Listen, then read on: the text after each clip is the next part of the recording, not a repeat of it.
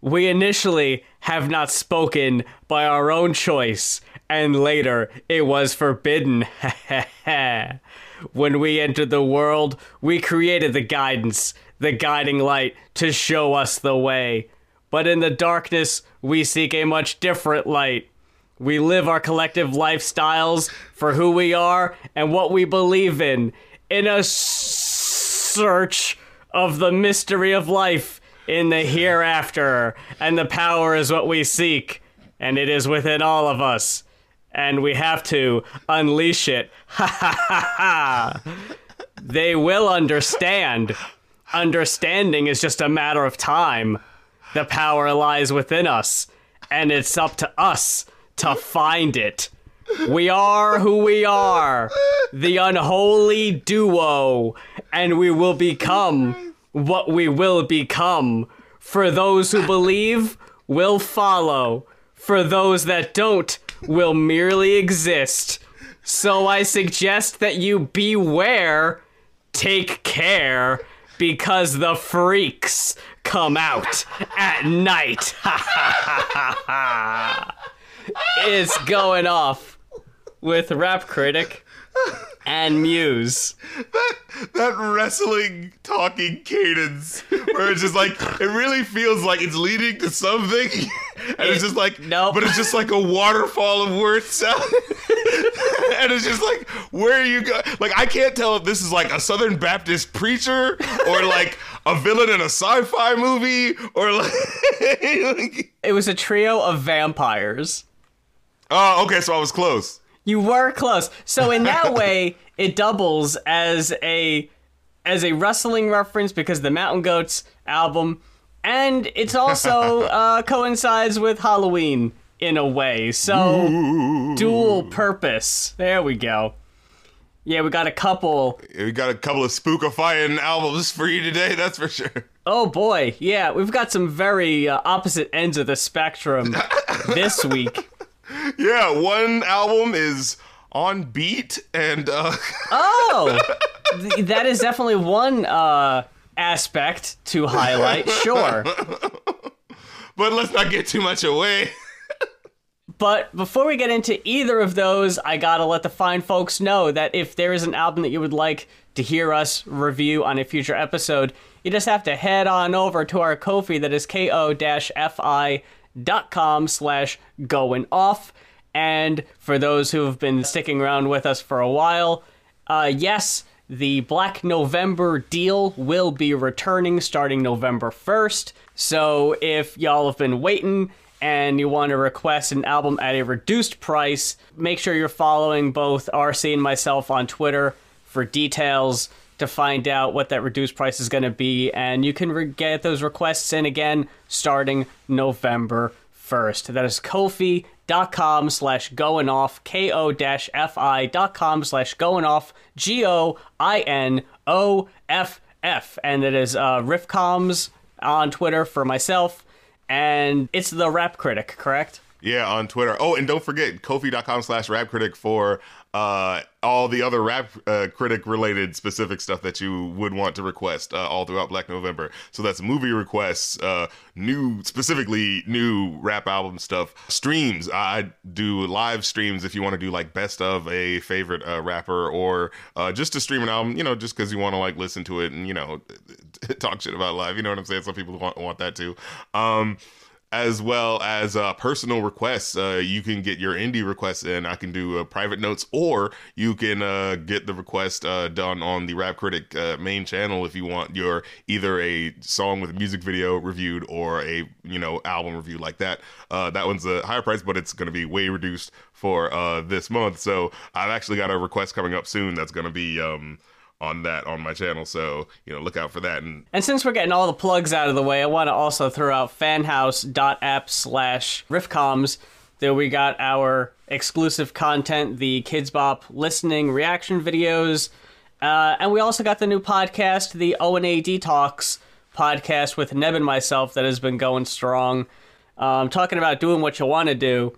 It might not seem what someone might want to do. But We're mutating the format. I've got a lot of knowledge about a semi-obscure topic, and the podcast gives me an excuse to info dump about a couple of late 90s, early 2000s shock jocks, their effect on pop culture, how it kind of helped the rise of edgelord culture, and also talk about where we're at today and get to talk some white nationalism. So a lot of real fun stuff going on the O&A Detox podcast. It's sharing an RSS feed with Going Off right now. So if you want to listen to the episodes on Spotify, search the Going Off podcast and they'll be in that list of episodes. And if you want to watch it on YouTube, because sometimes we have visual elements, it is on the Riffcoms YouTube page. That is O&A Detox, spelled DE-TALKS, because we're detoxing the O&A virus, but we're also talking about it. Get it? It's a play on words there. So I don't forget, patreon.com/rapcritic if you want to join and see early movie episodes, plus join the Patreon Discord. And I'm going to be doing this thing where when the new episode comes out, a newer episode will be available on the Patreon before anyone else gets to see it. So we're going to be doing it like that, you know what I'm saying? So get with it, act like you want it. We mutate and we switching up the format is all I'm saying, so... Yeah. And if you are listening to Going Off on Spotify, please make sure to give us a 5-star rating. That helps us out a lot. I think we're at 4.5 right now. And I feel like it's only teetering on that, so just nudge us over. RC, which album do you want to start with today? Let's start with the wrestling album, because that's I'm feeling like, you know what I'm saying, getting on some getting on them underoos, you know what I'm saying, dropping some elbows on some fools right now. So let's get into it. We're gonna hit the audience, the off-goers, with some bionic elbows right about now. We're talking Mountain Goats Beat the Champ, requested by Lee Jones. Thank you very much. This will be our third Mountain Goats album, I think. I do believe, yeah. For a very prolific band, they have like 20 something by this point. But this is a more recent one. We're serious Weird Al back again. People have pointed out that there is a slight similarity in vocals, so... And so, like, it's just interesting to be like, if Weird Al did serious songs, they'd probably be just this, like, biting, writing-wise. Yeah, I can see that, like... A lot of Weird Al's funny songs can be dark. Yes, very much so. Talk about some really twisted shit. So, yeah, it's not too far removed. He is a comedy guy who I feel often, because, well, that's a comedy guy. People don't take, like... the artistry serious of what he does, but like I think we talked about this before, where it's like, yeah, he writes parodies. Like, there's a reason why he is the parody guy, not just because he got there first, but also because he's genuinely like really good at emulating the original song in ways that, oh my god, when the internet crowd, in the right around the 2009, right when you started seeing all those all of those fucking bad parodies and shit, where you just like you can really see the disparity when Weird Al's parody album came out, and it was just like, yeah, anyways. Yeah, we gotta wipe that slate clean. Yeah, but let's enough about Weird Al. This is what we do. We go off on this podcast. Weird Al has become He's the 2022 Childish Gambino at this point, where we can't go an episode without talking about him. Hey, what about that Weird Al movie? Is that good? The UHF movie? No, the one with Daniel Radcliffe. Oh, I haven't seen it yet. It's like a Roku exclusive. So, well, actually, I have Roku now. I could watch that. I completely forgot about that. Ladies and gentlemen, for the Black November, if you want to request a very special for the podcast, maybe we make it a double price thing. You know what I'm saying, for the movie. As far as this goes, I wanted to lead with a take I heard during the Needle Drop Anthony Fantano review of this album, because it was a critique he had in that if you listen to Mountain Goats long enough, the albums kind of become formulaic and they all kind of sound the same. Luckily, I've not really listened to too many Mountain Goats albums, or at least when I do, they're pretty few and far between. It's really just when they get requested for the show, honestly. So I've had a lot of breathing room, a lot of downtime in between. So I didn't really have that effect on me. And I've mentioned on the show before that if a song sounds good, it sounds good. I don't care if it sounds like 20 other songs the band put out. If it sounds good and hits me right, then that's all you need. And a lot of the songs on here, and honestly, just about everything we've heard from the Mountain Goats is always lyrically very interesting and captivating. So even if the music sounds the same, the lyrics are always going to be there and interesting to keep it fresh. And this album here, I have to guess, was requested specifically with myself in mind. So a lot of the songs on here are either about very specific people, or they do this really interesting thing of taking an aspect of wrestling that is very specific and using it as a metaphor for something in life that anyone could honestly relate to. So it all kind of puts it into perspective. I really enjoyed this album overall. I don't think there were any songs I thought were duds per se. If I were to, because I mean, I feel like we're mostly going to be talking very positively about this album. I feel like, yeah. Songs I look at. So let's get the songs that I didn't like as much out of the way. It was just like one or two. Foreign Object. Yeah, that was one of the weaker ones. I'll agree. That was the closest it felt like to a Weird Al song, like for real. Like where it was just like, I'm gonna jab you in the eye with a foreign object. Like it's just like there's something about the wording that's just like it's specific but not specific enough. Like, you know, because yeah. I'm gonna stick you in the eye with, like, if you say, oh, any foreign object, like I'm just gonna grab for anything, you know what I mean? But like I'm gonna stick you in the eye with a foreign object, but like not a specific one, but it's something that's going to be stabby, but it's not a knife because you don't say it's a knife, so it's like, you know. Yeah, like it could be a fork, it could be just like a weird spike. I've seen wrestlers just use weird spike objects. Could be a piece of plastic that's particularly sharp. I mean, yeah. And the thing about it is, I'm like, now wait a minute. I'm looking at this, I'm like, oh, hold on now. This is wrestling. Hey, I gotta call a flag on the play. What's going on? So we get the referee, and is this a reference to a specific instance or something? It could very well easily be an instance where the referee's back is turned. The referees get easily distracted, RC. So, you know, sometimes they'll be tending to someone on the outside, and that's a perfect opportunity to dig into your tights or take it out of your wrist tape, and then just jab the guy in the eye when he turns around. I'm just saying, like, okay, hitting him with a chair, I'm used to that. A sharp object that's going to get forked into someone's eye, like, I'm not used to seeing that on wrestling. I've never seen anyone get stabbed in the eye specifically. I will admit. Jesus Christ! Not a lot of one-eyed wrestlers out there. I've seen people stab each other in the forehead and stuff like that. No. So maybe, you know, that could be a very specific thing. One line I did like that I highlighted was, one of these days my legs will both snap like twigs. If you can't beat them, make them bleed like pigs. It's like, you know what? That's true. It's talking about something in wrestling, but you could apply it to everyday life.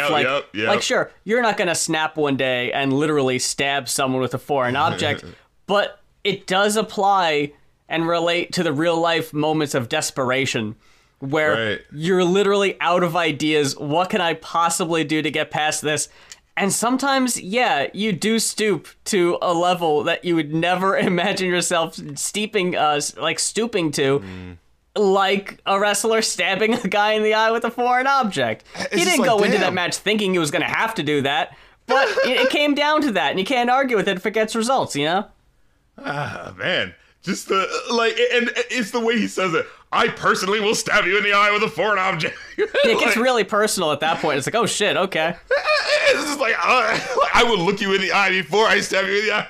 Do not fuck with me. You took this match. You knew what you were getting yourself into. I will blind you. And then it just keeps singing the foreign object. It's like, it's just making it more like it's one of those, repeating this phrase makes it sound more silly, you know, like. Yeah, I agree. But, you know, it's not like terrible, but it's just kind of like, this feels a little less artistically meritful than the other ones. Yeah, I agree. And the other one that I kind of wasn't feeling as much was the Fire editorial. I knew you were going to say that. Felt a little bit like a Billy Joel, you know, takeoff. I mean, although I did like, there's little pockets of his delivery that he'll do that you still love no matter what, where he's just like, save yourselves, save this town, saved everything not nailed down. Yeah. Well, hair match, I kind of wasn't as really enthralled with.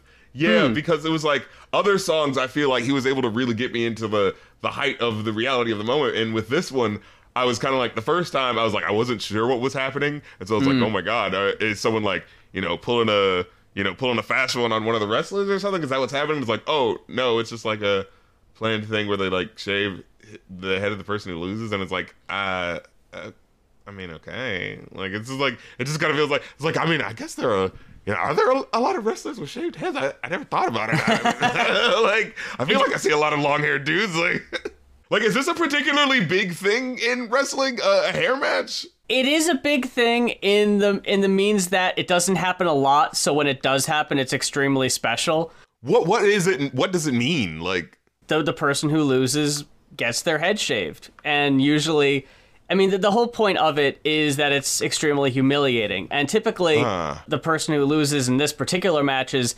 held down to a chair and they say they bought the cheap clippers from the thrift store. Because when you see someone lose a hair match, immediately after the match, someone has taken out a fucking pair of clippers or scissors or whatever and goes to fucking town.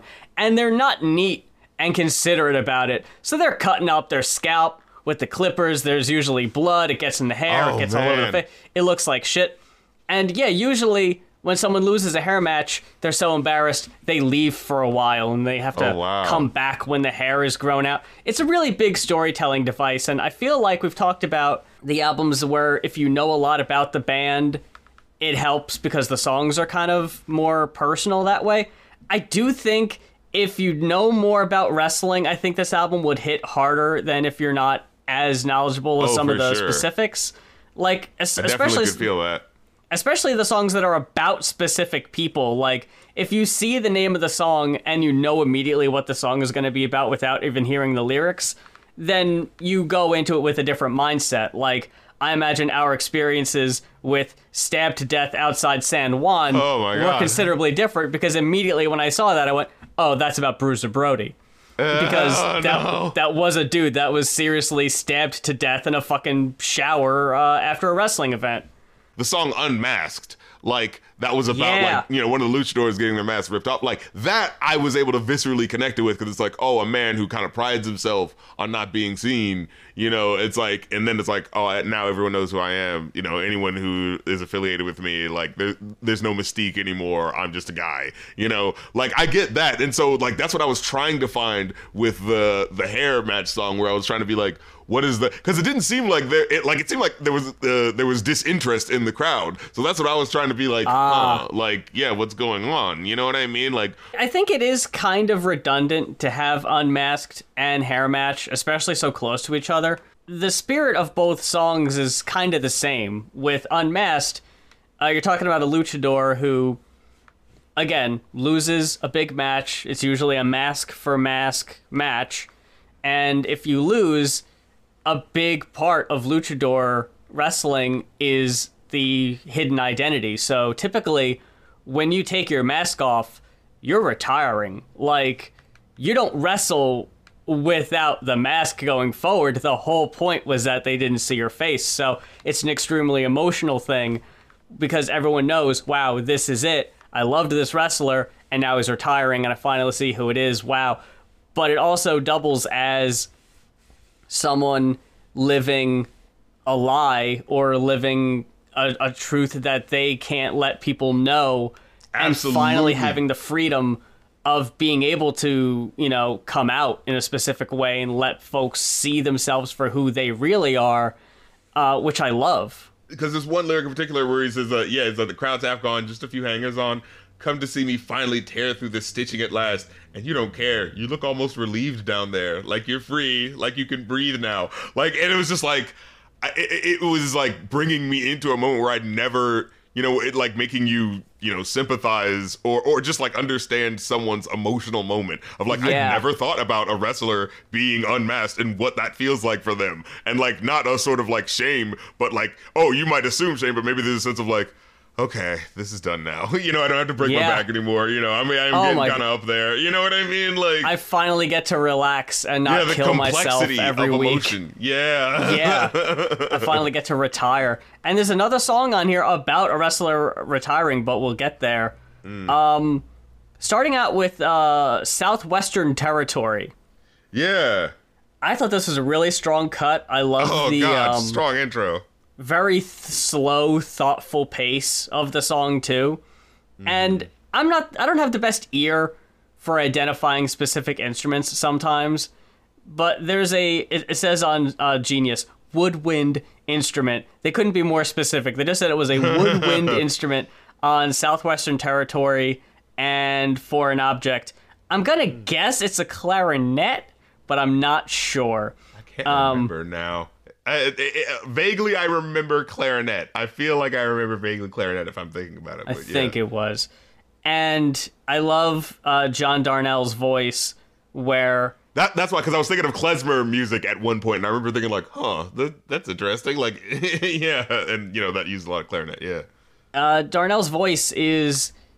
I'm sure I said this in the last couple Mountain Goats albums, but he has such a voice that even if it's a super sad, kind of introspective song, he just brings a different energy to it.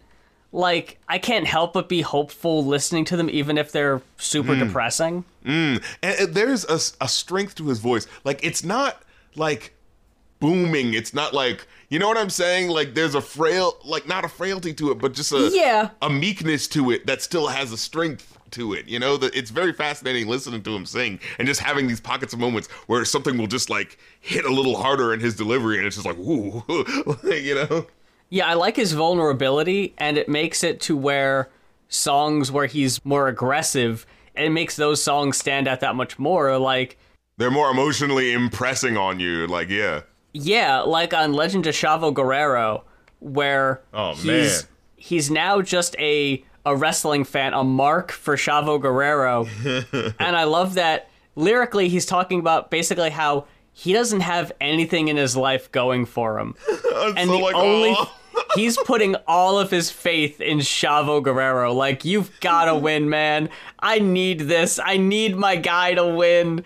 And it's so catchy, too. I love that one. It's so, like, the height. It's so, like, that over-the-top hyperbolic, you know, like, that is the arena of fighting, right? Like, that, like, I give up everything, you know, like, I'm betting on the last hope that you'll be able to, you know, I'm betting on my last dollar, you know, that he'll be able to make it through, you know, like, I'm down on my luck, you know. Where he says, I wish death on his opponents. That is such a little kid wrestling thing. Right? I'm just like, don't fuck with my guy. Leave him alone. I would pray nightly for their death. I don't want to put him on blast here, but a good friend of mine, Dylan, who is on our Riff Break series, he told me a story that there was a wrestler who got a beat down and this dude put the boots to him real bad. And he legitimately had a serious kidney injury from the attack, and he said he went to church and he prayed for him, and I was like, that's some wrestling shit, man. That's my favorite wrestler got injured, I'm gonna go to church, I'm gonna fucking pray for him. Like, god damn, man, that kind of dedication, I love that.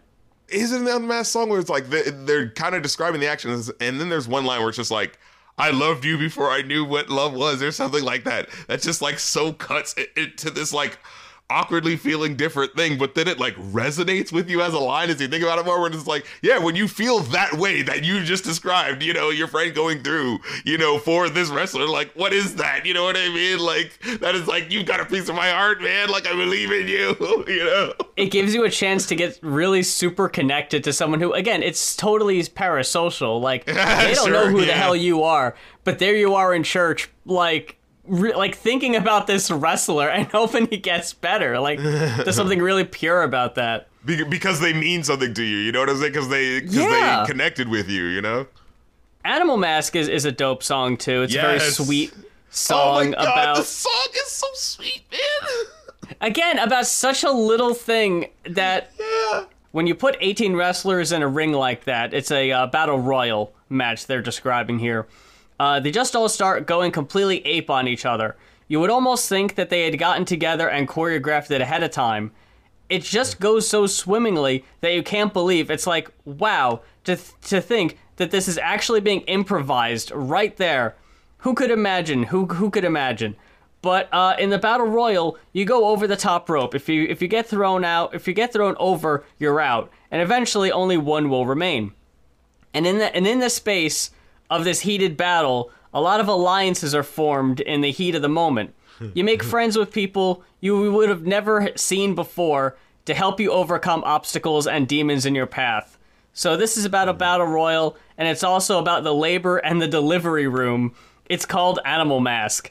And yeah, there are, again, certain points in life double meaning where you find yourself just asking for help from people you've never known, and just finding the moment of like, yeah, like the real human kindness of just like, yeah, sure, I can see you're in need. I will help you through this. And there's plenty of times in Battle Royals where you see like heels and faces, bad guys and good guys, all of a sudden double teaming on a really big guy to get him out of the match because he's like the favorite to win. And you never see them help each other before. But there's a moment where you see them and you're like, whoa. And afterwards they kind of look at each other like, hey, yeah, thanks. But you can tell they're not cool. They were cool for that 1 minute, but then they're going to beat each other up in like another minute. They'll turn on each other just like that. I love that. The song was also dedicated to like his kid, right? Something to that effect. I'm guessing that's what it says there, talking about the labor and the delivery room. He really does just slide that in there at the end. Yeah, and it's so sweet, like just that hook that some things you will remember, some things stay sweet forever. It's just so like, like that's so heart-wrenching. It's one of those like, I don't even know if I can listen to the song that much because it's so like, this is gonna make me cry. Yeah. Choked Out is another one of the more aggressive ones. Very fast-paced, borderline punk song. From what I can tell, just about getting choked out. Like, very literal meaning there, I think. There's one line where he says, like, if they all want to die dead broke, that's fine, that's fine. Everybody's got their limits. Nobody's found mine. Like, as he turns to the camera. Like, yo! That was such a line. I love the pacing in Mountain Goats songs where there will be just like an unanswered question and then there's a pause and then there's the answer and it's like, ooh, it almost always takes you a little bit by surprise, like, ooh, shit. Yeah. And then the part of like, because this is what I was talking about, like it just puts you in the moment where it feels like you're looking out of the eyes of the wrestler. He's like, crowd screaming like hounds at the height of the chase. All the colors of the rainbow flood my face. I lift right off into space. I can see the future. It's a real dark place. It's just like, oh my God. Damn. Like, it's such an intense, like, whoa. Like, I felt like I was put into the VR headset moment, you know? Yeah. Like, oh shit, I'm jumping off the top room. Or you are being choked out and the borders, the dark borders are closing in as your life is fading. Like, oh shit, I'm going out. Then you got heel turn 2, the mental process of someone contemplating a heel turn, which for the uninitiated is when a good guy suddenly snaps and turns bad and usually turns on his allies or something. But he's also worried about how the fans are going to react. Like, specifically the lyrics, I don't want to die in here. Because that is something, like, wrestling has changed to such a degree that there was a time in wrestling where the audience would buy into shit so hard that a guy would turn heel and the crowd would try to fucking kill him. Like, you fucking betrayed my trust. What is this? Like, I mean, this is a way more tame example, but just go back to 96 when Hogan turned heel and how much garbage got thrown into that ring because this guy's been All-America, say your prayers, eat your vitamins for like decades, and now he's doing this, and people just cannot fucking believe it. They're besides themselves, and they're just pelting him with garbage and drinks. Oh, it's great. Imagine with foreign objects, you know. Yeah. I've fucking seen wrestlers. Incredible. I've seen wrestlers get hit in the head with full fucking beer cups, and the beer just splatters everywhere, and it's like, fuck yeah! And then, but just so that immediate understanding of the double meaning, like, I don't want to die in here, like, I don't want to like literally get killed, but also like, I don't want to fuck this up, like, yeah. Yeah. Oh man, and the way his voice quivers at certain points is just so cool. Like when he says like drift down into the new dog light without any reservations. You found my breaking point. Congratulations. Yeah. And right after choked out too. You know, it's like, damn. You found my breaking point. Congratulations is you're about to get your fucking ass beat. Like, oh no, here it comes. Then, I actually really liked Fire Editorial. I really liked the more jazzy coffee shop style instrumental to this one. There was something about how, like, the last song ended where it just kind of, like, had that piano bit go on for a little too long. You know what I'm talking about? It was like a full minute. And then, so for this song to come in, it just kind of felt like, oh, are we still here? You know? Yeah. There's something about it that just hit me awkwardly, yeah. It's the less kind of instrumental style you'd imagine about fucking hardcore deathmatch wrestling. Right. The song is about the Sheik, who would throw fireballs in his opponent's faces. And to quote I gotta watch these old wrestling matches, man. Dude, shit got... Yeah. Fireballs? What the fuck is this? To quote the Genius description, there was a guy in the upper Midwest named Ed Farhat. But nobody who watched him work knew that was his real name because he never dropped character in public, not once. He played a guy from Lebanon. His mom was, in fact, from Lebanon. He was from Detroit. His character was called the Sheik. And his gimmick was that he didn't care if his opponents died, disfigured, or burned beyond recognition. Oh, God. So long as he walked out and they got carried out. When I was a child, it was terrifying to read about this guy. He didn't want to win. He just wanted to murder his opponents. And the wrestling magazines would write editorials. You know, someone has to stop the Sheik. Someone's got to stop him. He's going to blind somebody. He's going to blind them. We got to pass a law against this guy. Dude, I saw my fucking favorite wrestler get fucking fire thrown in his fucking face. This guy's got to stop. He's going to kill someone. He's a menace to the ring. And I will say that, it is a little redundant to have that song and then Werewolf Gimmick.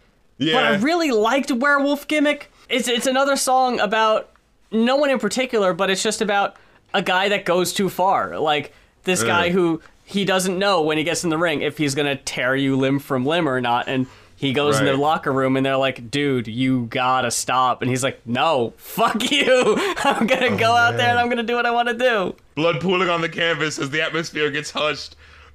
Bring your heroes to the wolf's den. Watch them all get crushed. Oof. Get told to maybe dial it backstage later on. Like, yo. Consider it. Consider maybe dialing it back a little bit. Just the way he said that line is just like, oh shit. But fucking Stabbed to Death Outside San Juan. Oh, this one is so fucking intense. You feel the concrete of this. The lyrics moment. are basically just like spoken very coldly, not even sung, and just the way like the cymbals and strings would like add to a heightened anxiety. That and violin line that kind of like falls down. That it's like it's so fucking epic. There would just be a sudden instrumental break right before the part in the song where Brody gets murdered. And then the fucking harp strings on the outro is so haunting. Like, oh, God. Like, this was having, like, a text painting moment. Like, the falling violin line, like, sounds like the fucking knife coming down or some shit, yeah! You know? Like, it's insane. That shit sucks, man. And then, he has that lyric, when the blade hits the bone, everybody hears it sing. Shower room full of people, no one hears a goddamn thing. It's like, fuck. Luna Vachon and her house burning down in 2005, like, shortly before she passes away, too. It's fucking tragic. But yeah, it had really groovy bass lines between the very solemn verses, which was really cool. Yeah, and the way, like, he, says the line, like, oh God, watching it go up out on the front lawn.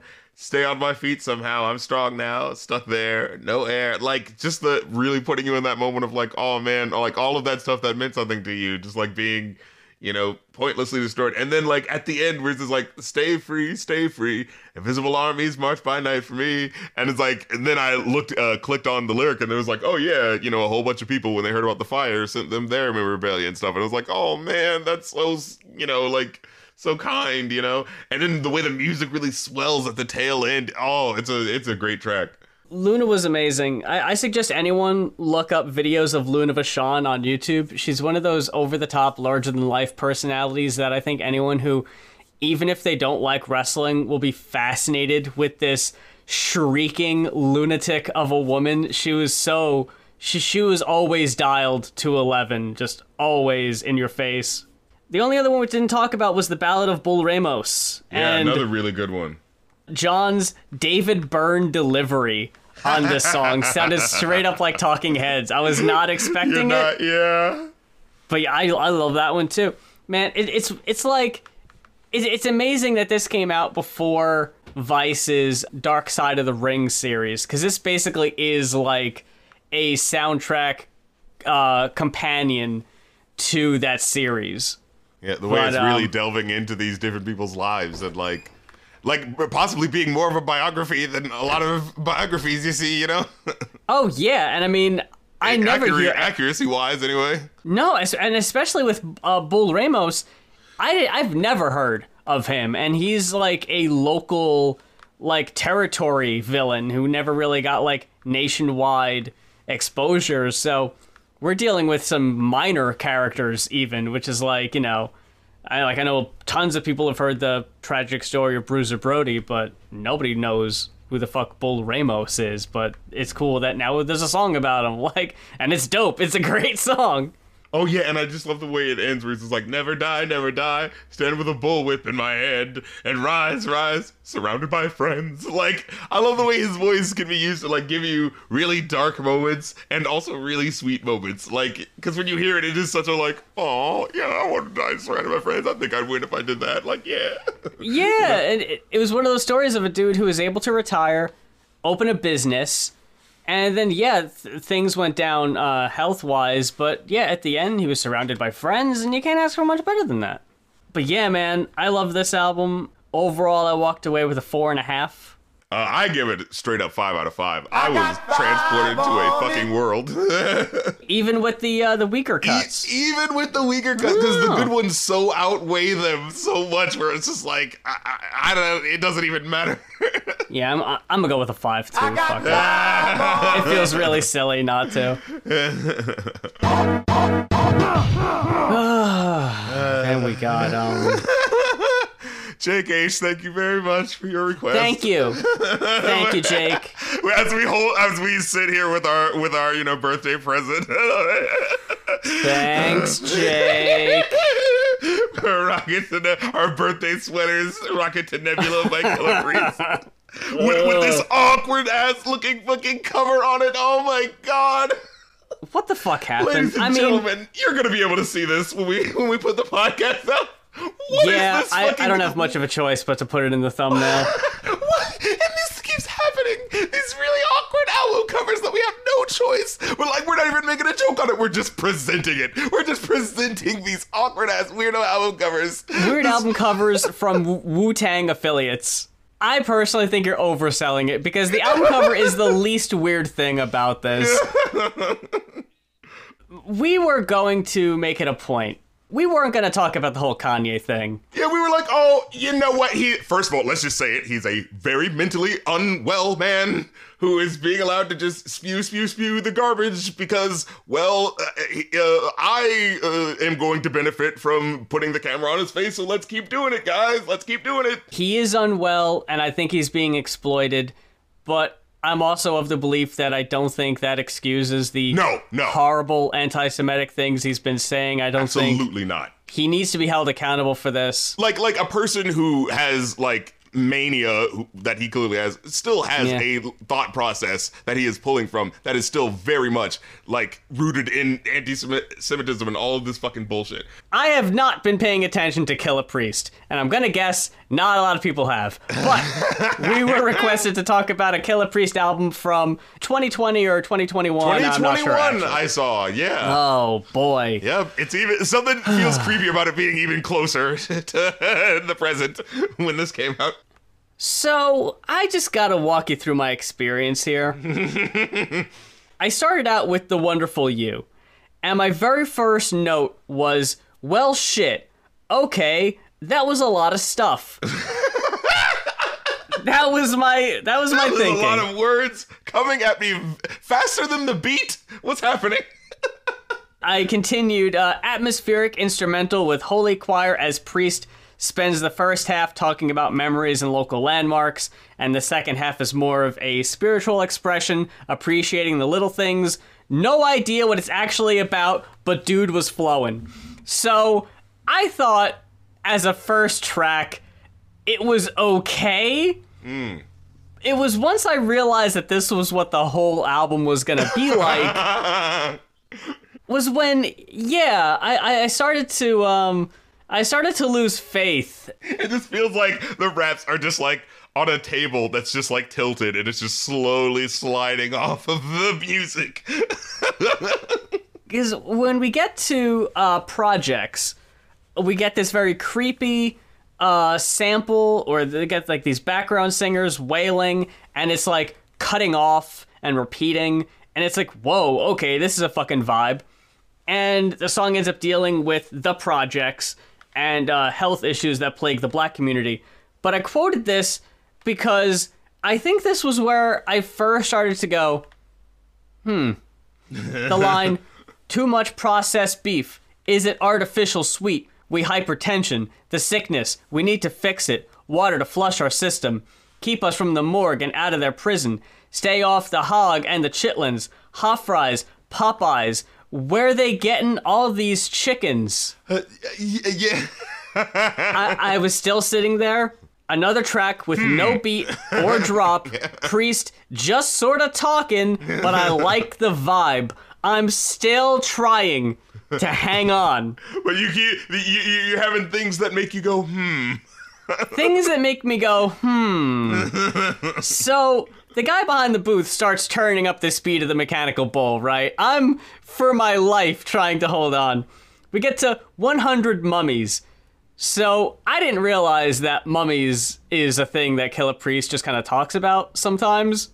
This is just a thing he does. So this is starting to feel like Killah Priest recorded verses, died, and producers scrambled to put his words of unfinished songs to an instrumental on a deadline. Yo, can I tell you something?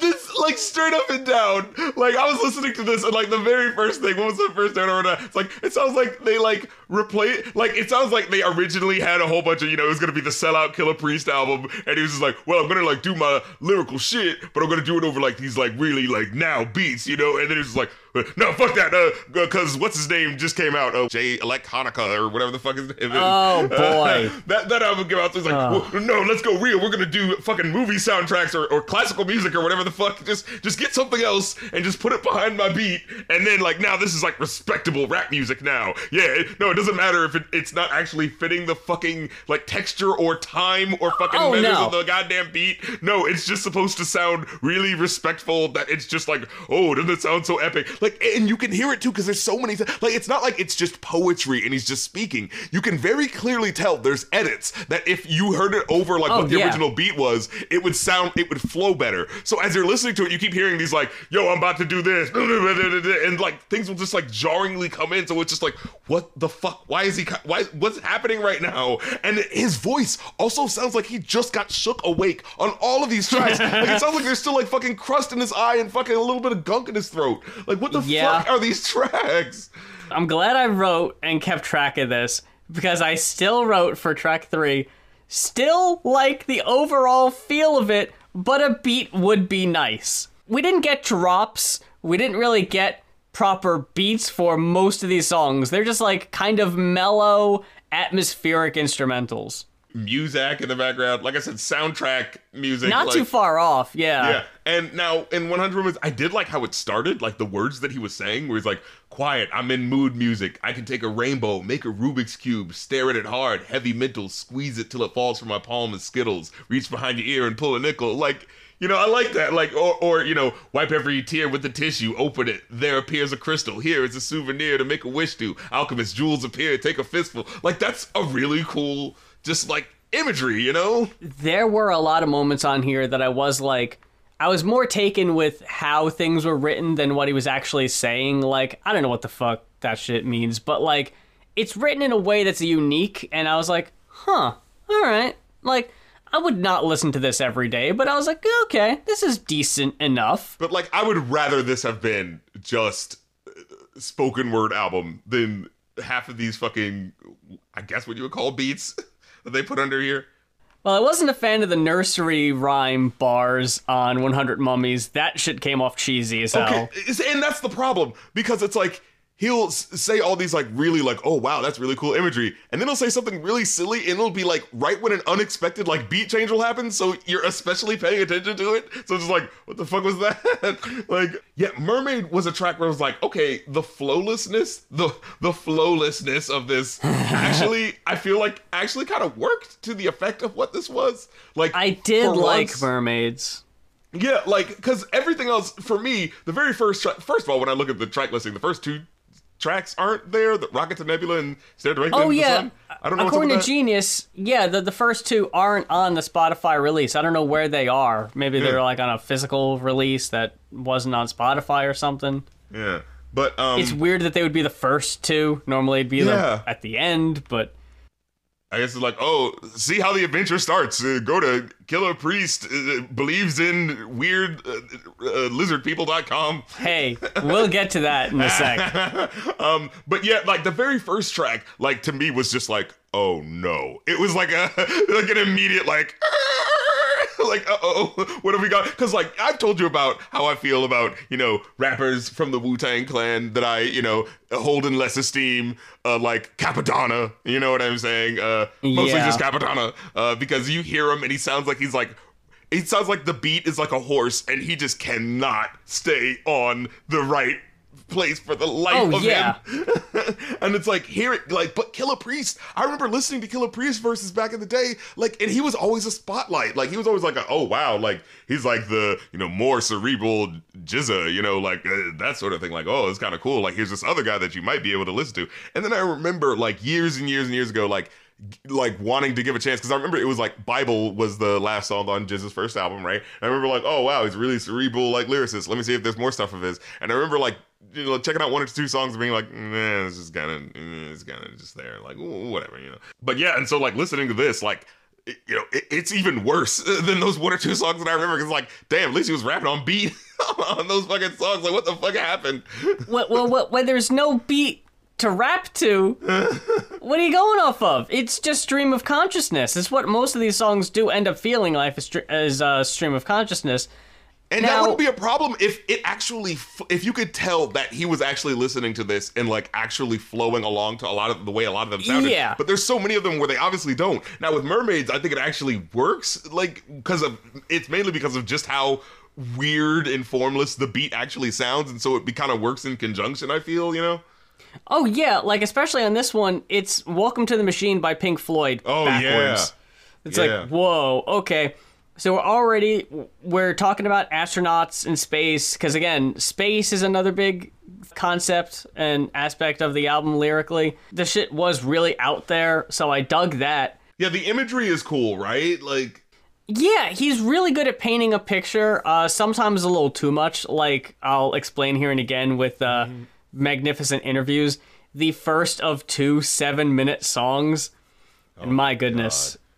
Jesus Christ. And like half of it is like a fucking skit from a movie. Like, yeah, he samples K-Pax, this Kevin Spacey movie. And it's like I get it. Oh, it's an interesting idea. Oh, being visited by a space. Yeah, that's the point of using a sample. You use it to set the tone for like maybe up to 30 seconds, and then you get to the song. Like, holy shit.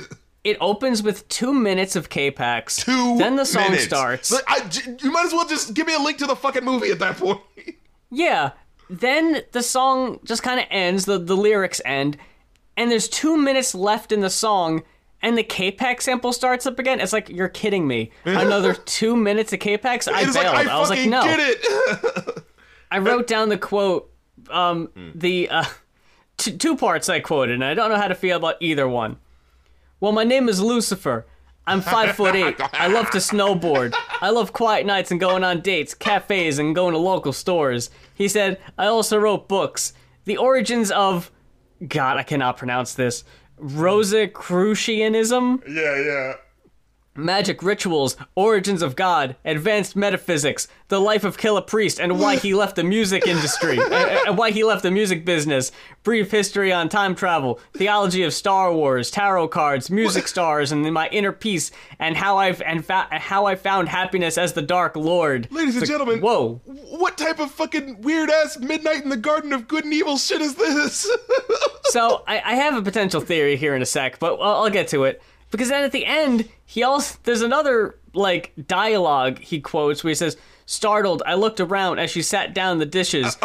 She said, you ordered a lot. At this point, it's because he was sitting at a table with, 4 different people, and they all vanished. So, they all ordered food, but then they all vanished, so it just looked like Killah Priest ordered all this food on his own. She said, you ordered a lot, but it looks delicious. I looked at her suspicious. She said, what? I said, nothing, and started to smile, and asked, what time do you finish? She said, I'm off in a minute. Then we talked with no limits. Then we walked off the premise into the deep thought and dimensions. I was like, whoa. It's interesting that she just sat on all this fucking food at your table, and you just asked, hey, what time do you finish? And immediately she was like, oh, I'm instantly interested in you, Mr. Order a fucking ton of food that I guess you're just not gonna eat. And then they just walk off into the ether, and then they turn into salt and quartz or something? Like, what the fuck is happening in this fucking... This is like an Unshan Andalou of a song over here. You know, the music is just building and being really weird, and it's like, I accept the journey like Paul on his way to Damascus. And then it's it just cuts awkwardly, and you hear, or Jesus to Mount Olive, and then you just hear, they both rode in on asses. And so it's you just kind of chuckle, because it's just this really awkward, they both rode on asses. It's like, oh God. Magnificent Interview is the last song I was remotely interested in, because from here, we get into Memoirs. And it has this line. Backstabbers get OJs.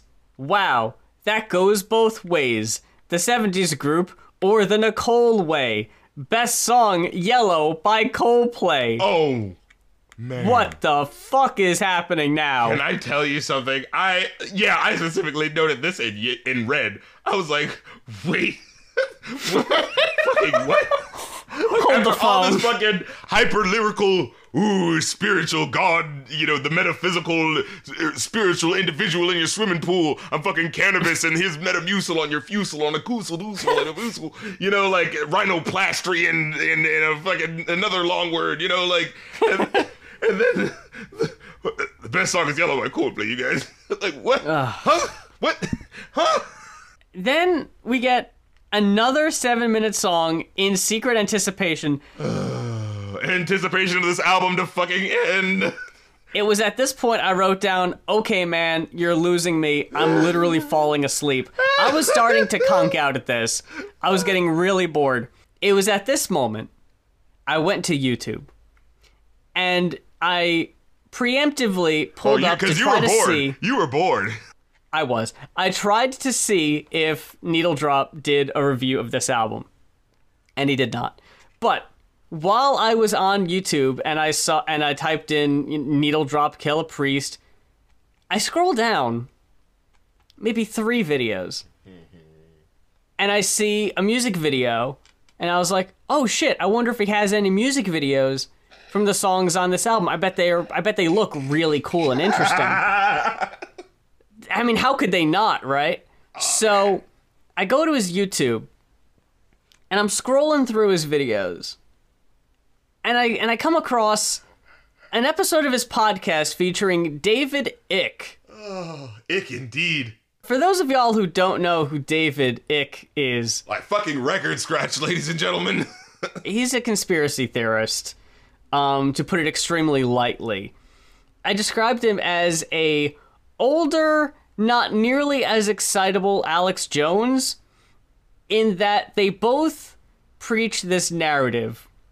Alex Jones likes to call globalists what David Icke would refer to just in general as the New World Order. He said to Killah Priest, picture a spider in the middle of this giant web, and everything is stuck, and this spider has everything in its control. And he continues to do this cute little old white man dance around just straight up saying the most horrifyingly anti-Semitic, straight to the point shit. That's literally a anti-Semitic like fucking meme, right? Am I not tripping on that? That was a fucking spiderweb fucking meme from back in the early, newspaper meme days, I'm unsure about that, but I just know that New World Order is a dog whistle for Jewish people controlling everything. And I'm going on and I'm listening to him talk about how, all these narratives and this agenda were being pushed, like how climate change is not real, and man, all these things. Of it. And his speaking points are specifically just echoes, like Alex Jones, from the Protocols of the Elders of Zion, which is kind of what I thought of when I was listening to a Magnificent Interview, because the plot, if you want to call it a plot, because Protocols was ripped off another book that was basically the devil describing the ways he would conquer and ultimately destroy the world. And it was then rewritten, and instead of the devil saying it, they wrote it in a way that was like, these are elder Zionists describing how they're going to control and destroy the world. Oh, so not only the racist, it's just lazy copying, right? Oh, that's great. It's just plagiarized anti-Semitism. And fantastic. He's just talking all these talking points, and there's Killah Priest just sitting there going, wow, man, that I've never heard it put so beautifully. Like, you're laying it all out. Like, he doesn't like, he's not a fucking Nation of Islam, didn't already fucking believe this shit. You know what I mean? Oh, like, yeah. I mean, I don't know. I know. The thing that raised the red flags immediately, because dude's speaking some spiritual stuff on this album, and I wasn't sure what his deal was spiritually, and apparently he's just kind of like in the same group as Ye. Black Israelite, Hotep, and I want to make it clear, like, there are, like, Jewish people of all colors who are, I mean, good and bad, right? Like, because of all people are, good or bad or whatever. But, like, just as there is, like, these Black Israelite, like, assholes who do not represent all, like, Black Jewish people, like, you do have to deal with, like, I mean, what was that fucking, there was one movie that Sacha Baron Cohen did, and it was like a scene where it was like kind of like showed as like, and it was something I didn't think about. I was like, oh yeah, well, I guess there are like Jewish, like homophobic people and things like that. And it's like, of course, it's like, right, because it's like just because you're a minority don't mean you can't be hateful too, And that's the whole thing that like surprises me so much when I think about like how I grew up, right, where it's just like, no, I thought the idea is that like we get along with like Jewish people because they were oppressed too, right? What the fuck is going on? Like, because and this is the thing that was it him? It was somebody. Some guy out there, some Hotep out there, point, some guy is that like, the Jewish people had they actually benefited from slavery. Did you know that there were some Jewish people during the 1800s and what have you that benefited from slavery? So wow, they're asking us to feel sympathetic for them during the Holocaust. Did you know that? And then it's like my brain that already understands like the full scope of history is just like immediately going like, but weren't there also Jewish people that were helping people? Like abolitionists and that cited their faith as the reason why they were abolitionists? Weren't there also people in the 60s that were rabbis marching right along with Irish and Protestant priests in the 60s with Martin Luther King? So I'm like, well, so what the fuck are you talking? It sounds to me like just people in general can be assholes. Like, you know what I mean? Like, but that's the type of shit that that people like that are Hoteps like pull from and expect people to be surprised. Oh my God, there were people that happened to be Jewish that because they wanted to go along and, be in cool with the white, supremacist thing and not get targeted themselves were fine with other people being oppressed. Shock and awe, like, Yeah, like I'm sitting there and it was surreal because, like I've mentioned on the show before, I've been listening to a lot of Knowledge Fight. They were the ultimate inspiration and influence for O&A Detox. So they just talk about Alex Jones all the time. So to hear David Icke talking about, the New World Order, talking about how George Soros is funding all of these social movements and everything, and just absolutely no pushback or challenge from Killah Priest, just nodding and agreeing, and then casually throwing it over to read some super chats. I was like, what the fuck, man? And I really hate to say this. I hate to say this. Mm-hmm. I didn't finish this album. Can I tell you something? I contemplated it. I legitimately... I listened to Memoirs. I listened to Secret Anticipation. I listened to Andromeda, Grandmother's Land, Heavier Metal, Greater Than Part 2, and I bailed. It was like, there's like 7 more songs. Can I tell you something? No, this was not worth. This is the first... I didn't miss anything cool. Not only did you not miss anything, I am like envious of you. Like, because I'm usually like, hey, come on, guys, like, let's finish that, unless it's like egregiously bad, And I was just thinking, like, as I was going through it the second time, like, I like to listen to it the first time and then go through it the second time, and it's just like I was getting that Urban Dance Squad feeling, like that just emptiness feeling of you're just like absorbing word salad, and this is like all of this is just falling off because it's not attached to a beat, and so it's like it's fucking challenging you to fucking give a shit about what he's saying, because so much of these words, it's just a fucking hurricane of just words happening. It's like, it's one of those things where it's like, it gets to a point where it's like, I don't care how incredibly worded and how lyrical and incredible it is. If I'm hearing this beat up against what you're saying and it's just not gelling, like, I don't fucking care, I mean, and it got specifically to Grandmother's Land. Oh, man. He's doing this stereotypical 1950s black and white Native American like inflection voice, smoking on the peace pipe, and I was just like, okay, what the fuck is this, man? I just needed to get away from that. At least this is like a story, you know what I mean? If you can get past the red face accent, Like, I don't even know how, without straight up doing it myself, which I don't want to do. Right. I don't know how else to describe it. You just gotta picture every depiction of a Native American in a movie or a sitcom from the 1960s. He's doing the stilted that way voice. that they don't actually talk, But then we got to Greater Than Part 2. Oh, man. I gotta quote this, because this is where I bailed. The world is foul and backwards. As a child, I mastered. At 12, I put Dr. Seuss in jail for malpractice. Bars. Savage madness.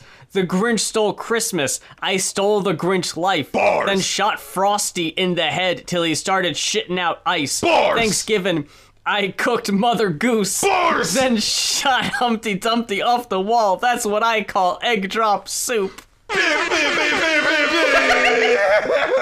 Dude, get the fuck all the way out of here. And I feel like I owe Jake an apology because I honestly couldn't. It was a mixture of this shit is just fucking terrible and I can't deal with it anymore, and the mix of what I just witnessed and what the confluence of just, it hit like a tidal wave. Just what is happening to me right now. And it was just my morbid curiosity of how long I made it into that David Icke video, just watching it, hoping it would somehow get better and Killah Priest would eventually start to push back, and he never fucking did. Oh, no. And it was just like, I can't handle this anymore. I can't put myself through it anymore. It's just, I can't. She's giving her all she's got, Captain. Did you actually finish it? I actually did.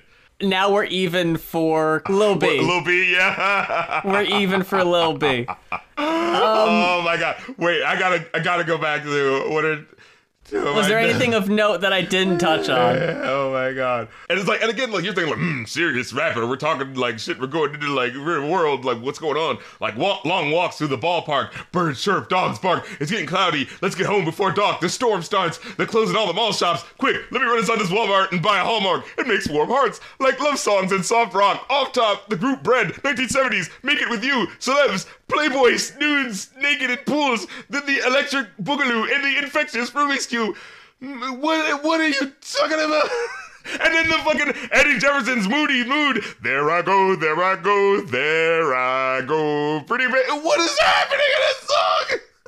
I don't know. Like it just, I wish it I knew. sounds like a man's brain slowly sliding out of his head, and his thoughts are just like, you know, coming at you in this way that doesn't make any sense. You know what I mean? Like, I did like the little space things, like the one song that did sample the One Small Step for Man, and right, all that kind of stuff. It was very atmospheric. Like, yeah. If this was an instrumental album that just kind of like had that atmosphere and that kind of stuff going on, I probably would fuck with it, because you wouldn't have rap awkwardly on top of it, not just fitting, some just words just clashing with falling everything over the beat, like.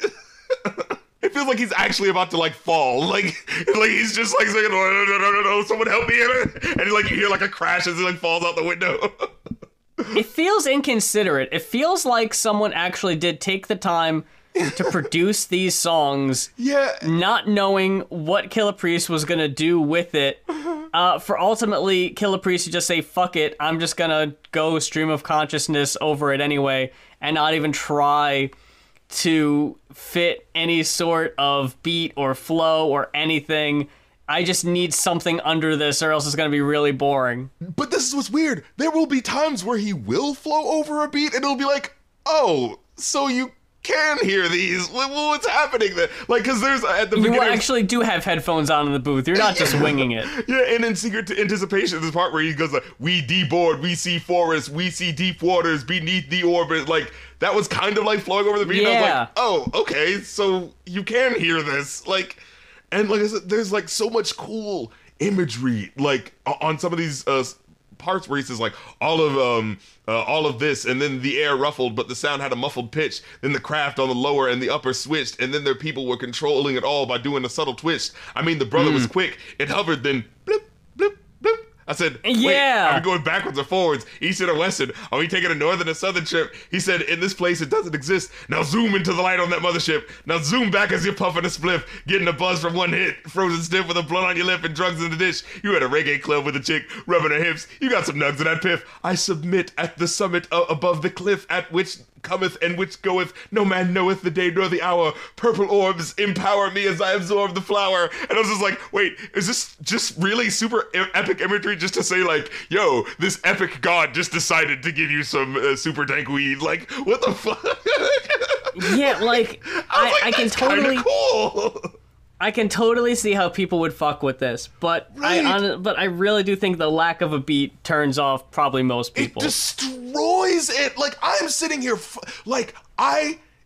it's frustrating. You know what's more frustrating than just bad music? Like, music that almost, like, has something going. You know what I mean? We're like, yo, if someone just, like, listened to this beat a couple more times and then actually, like, flowed over it in a way that actually feels like they're, like, riding the fucking, you know, bumps and, like, valleys of the, you know, production. You know what I mean? Like, because it's just so, like, it's like, because as I'm listening, it's like, even this song that I'm, like, actually actively trying to hear what I'm saying, like, I feel like I'm beating against the tides of the fact that it's not fitting with the music. You know what I mean? Like, yeah, it hurt. It is a chore to listen to. You know, music should not be a chore to listen to. You know.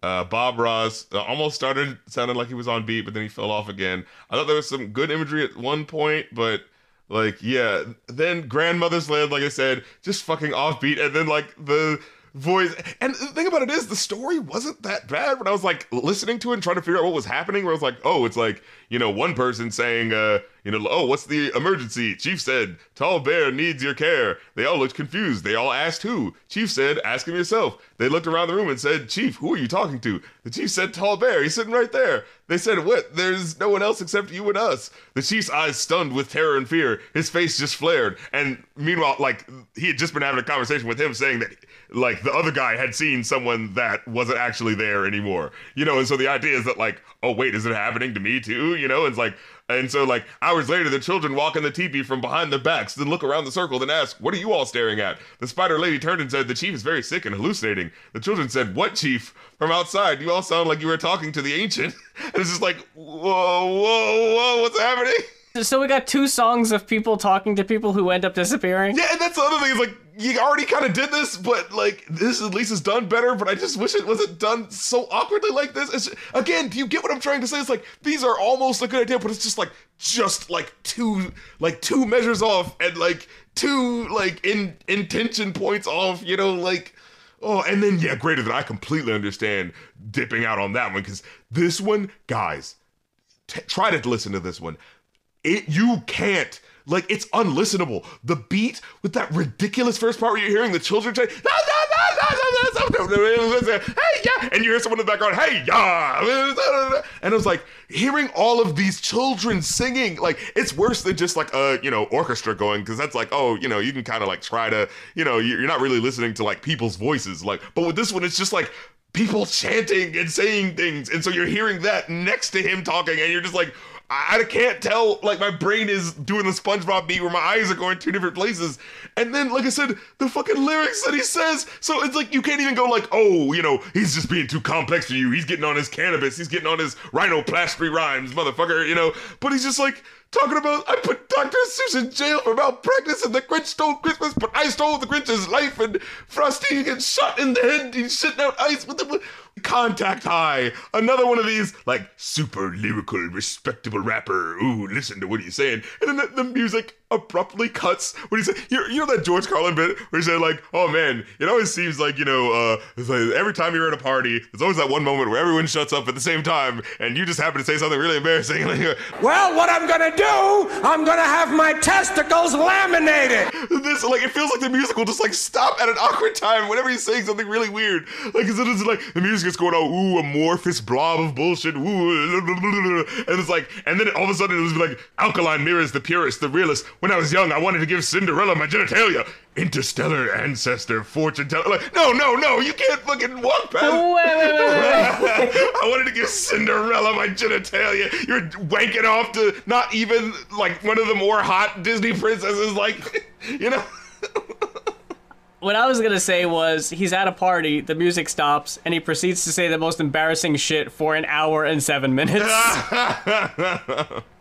Then they just slowly turn the music back up after these ramblings are done. That's what this whole party is. Like, they recorded him as a party, they were playing some music. Oh no, dude, we're just playing some, we're just having a conversation. No, keep going, Gilla Priest, keep going. And then Andrea Davis, like, the flow over the beat was kind of nice, and then, like, he was like, oh, summer breeze, bumblebees, lumber trees, free range, hedgehog, deadlogs, wet frog, sweat lodge, like, it was actually, like, giving you imagery while still being, like, really multisyllabic, and, like, oh, that was really cool. But then it was like, I thought it was about a woman, or, like, his daughter or something, but then it just fell out into just talking about weird shit, like, oh, grab my pen with exotic touch, erotica, I love honey and oatmeal with lots of nuts, salad and garlic crush, like, man, what are you talking about?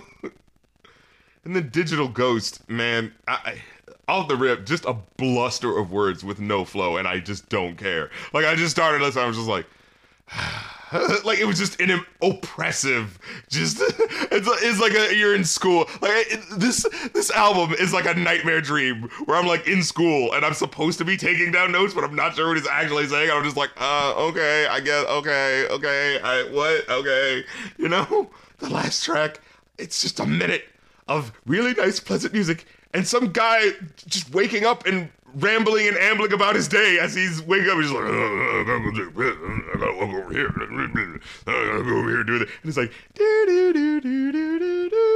it's like really nice sounding music. He's just like, I gotta go here. And it's like him rambling over, like, it just makes it ironic. Like, it's like they're trying to do so. Like, is this supposed to be funny? Like, I don't get the, you know what I mean? Is this leading somewhere? So it's just like, oh, really nice, pleasant music. And he's like, and then, like, he gets to a point where he's like, and I'm thinking, like, oh, maybe it's supposed to be some song that's supposed to be, telling us about, people every day waking up. And then it just kind of eventually devolves into him just, like, taking a piss and farting right before the verse starts. So you're just like, bro, are you really going to start the verse like this? Like, oh, so it's like, Jesus Christ. This beat's fucking going on, and they're trying to make it sound like it's like hip hop or whatever the fuck. And then it's like, yeah, and it's like, okay, I'll tolerate this just to get to the verse. And then, fucking Sanford and Son flushing noise. And then, is this bizarre? Yeah, right. And then it gets to the verse, it's like, I'm writing in my room. And it's like, no, you can't fucking, you can't be like, super deep contemplative thought. I just heard a man fart, man. Like, no. Like, come on. The disrespect for me, the listener. Yeah, and then, oh my god, this was the part. The suspicion that I had that these were not on beat and that these were not actually, like, you know, being edited with any sense of, like, professionalism was fucking confirmed in the arrival home. And after a fucking minute into this fucking track, you hear him start rapping, and there's one part where he goes like, I'm writing in my room, and then you hear like this really awkward cut that clearly sounds like something was awkward and off, and like, and it kind of reflects in the beat too, but like clearly in a way that's not like together, and so it's like, I'm writing in my room, there's an awkward cut, that's circular, that's the McCurve, and I'm like, what the fuck? My hairline shaped like the letter V. I'm writing in my room, that's circular, that's the Merkaba. Did you guys even fucking listen to this when you before you released it? Like, god damn it, I'm fucking done. Oh, I gave it a 2. It's 2 at best, because it's like the music is so really good, and it's like this is a cock tease of an album of like interesting ideas that are just like right out of the way of sounding good. So it's just like, it's frustrating, and it becomes just like not worth going into. But like, I want to acknowledge that some work is clearly being done in production, but it's just like, but more clearly had to be done, because come on, guys. Like, come on. I don't feel like I can give a numerical rating. I'm going to give it a fucking Fantano not good because I didn't finish it. It was going places, I won't lie. Like, the ratings I was given the first few songs were pretty high, but then it all just kind of fell off, and, you know. But yeah, sorry, Jake. We still ended up talking about it for a good while. Like, you know, you still got a pretty decent review for your money. We looked at each other, did our fucking what's a good wrestling move? Double suplex from the top rope. You fucking crouched down, got Killer Priest to sit on top of your shoulders. I went up to the top rope and clotheslined his ass down to the mat. We could not let this go. We fucking gave him a 3D through a fucking table. We ripped off Killer Priest's mask and then shaved his head. But you know he wasn't wearing a mask because he's got dudes on his fucking podcast talking about COVID denial, so... You know, we stipulated that there would be no cameras filming, but of course there will be several in the building. Ah! Well, folks, thank you so much for spending your time and hanging out with us this week. That was a lot of fun, despite the subject matter there. We already gave everything at the top, but as a little reminder, if you're still listening and you want to request an album for a future episode, head on over to our Ko-fi, that is ko-fi.com/goingoff, GOINOFF, and we will be running the Black November deals starting November 1st, so keep an eye out for that. Make sure to follow us on Twitter, Patreon, our individual Ko-fis, my fan house. Instagram, you know, I be on there. If you're listening to us on Spotify, make sure to give us a 5-star rating. We greatly appreciate that. And we will be back next time. But until then, for Going Off, I'm Muse. I'm Rap Critic, and in the end it means I blah blah blah blah blah blah blah. The end. Rocket. Rocket, I didn't mean to do it. It lovely in my head. I tried to be a charmer, but I got hopeless instead. The world is very sexy. It's part of my collapse. It's part of my collapse. It's part of my collapse. You know what's funny? It's a nonsense song by Gorillaz, but boy, does it feel apt every day when you look in the news. You know what I gotta say to that? What? Maintain. Maintain.